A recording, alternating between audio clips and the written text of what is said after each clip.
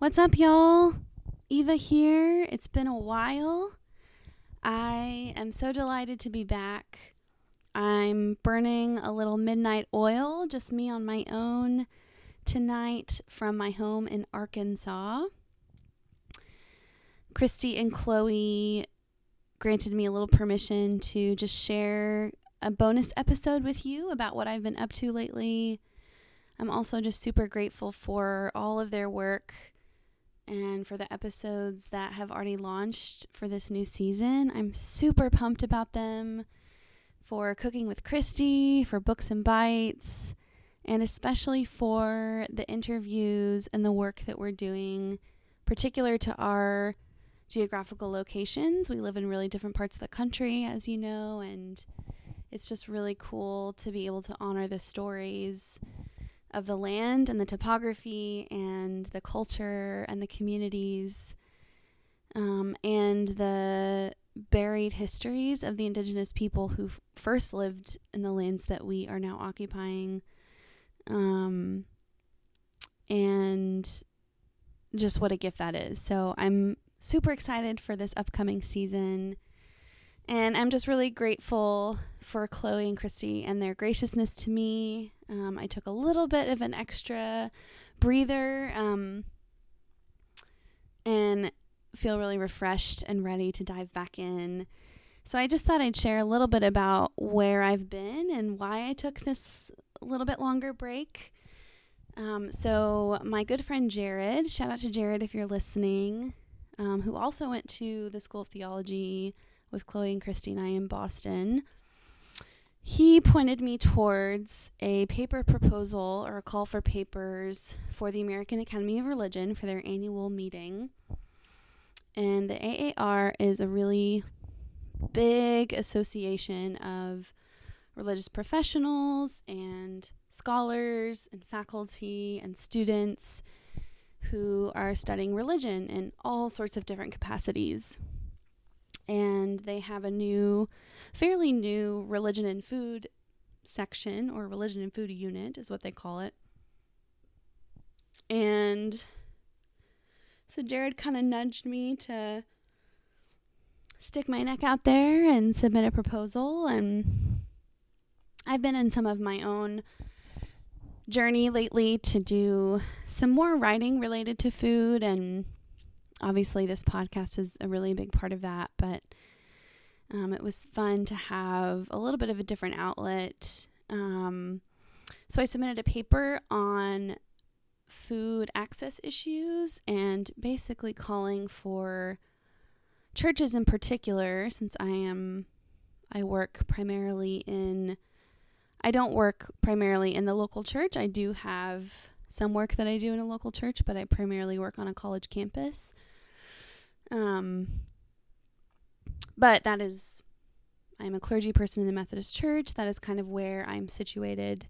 But my paper was basically arguing for churches to really deepen the way that they typically respond to food security issues, and kind of an intentional shift away from the term food deserts to the term food apartheid.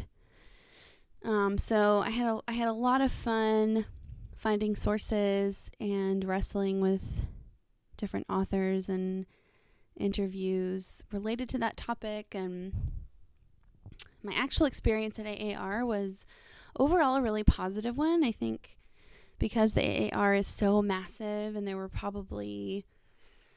think the AAR has 10,000 members, but not everyone comes to the annual meeting, but probably 2/3 of that group attend. So it's just huge and overwhelming, and there's countless sessions that one could go to. But I remember feeling some imposter syndrome when I was there, for sure.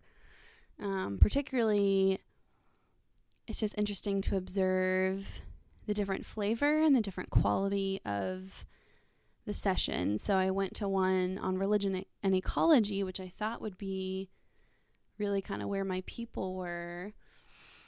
And the presentations were good. The style of AAR is a lot of folks sort of reading their papers, and then there's a Q&A session. And sometimes you don't get a great moderator, and so they're not able to rein in the people who aren't actually asking questions during the Q&A. They're just more kind of standing up to hear themselves talk. And so there was some of that going on, and then I just felt like people were really detached from the work they were presenting. And I understand that in some ways that is a tendency of academia. There's often a suspicion of sharing a lot of personal narrative, or kind of quote unquote putting yourself in your writing, because it's seen as maybe a little bit less scholarly or less rigorous academically. And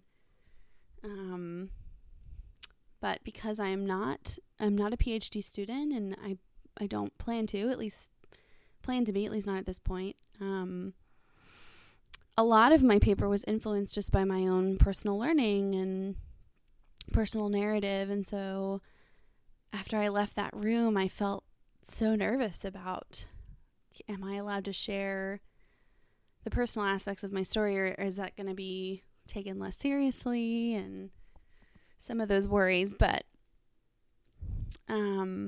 then I went to some other sessions where there was a great deal of personal storytelling and people sharing why they care about this and why theology is so deeply personal. And so that kind of gave me a little boost of confidence to just go in there and to share what I had written, knowing that it is a very small piece of something that I'm curious about. And so I did, and I did get a tricky question during the Q&A session from a professor, and I think I answered it as honestly as I could. But anyway, it was a really good experience, and I would love to share more later, specifically about what I wrote about and kind of some of the things that it brought up for me, and some of the continued learning that I want to do, and conversation partners and communities that I'd love to be learning from and in dialogue with, and people who are actually doing food security work, and sort of redefining what that looks like on the ground, because it is very hard work. But anyway, I just wanted to share that. So if you're listening and you are curious about either what I shared about, or you have questions about the AAR, or you have been to AAR and want to share your experience, would love to hear from you. Thanks so much for tuning in, and so excited for season 4. Highly recommend that you keep listening. Fill out our survey if you haven't had the chance to yet. Leave us a review. We love it. We love the love. And start keeping an eye out and subscribing for an e-newsletter that is going to start coming out very soon. So thanks for tuning in, and until next time.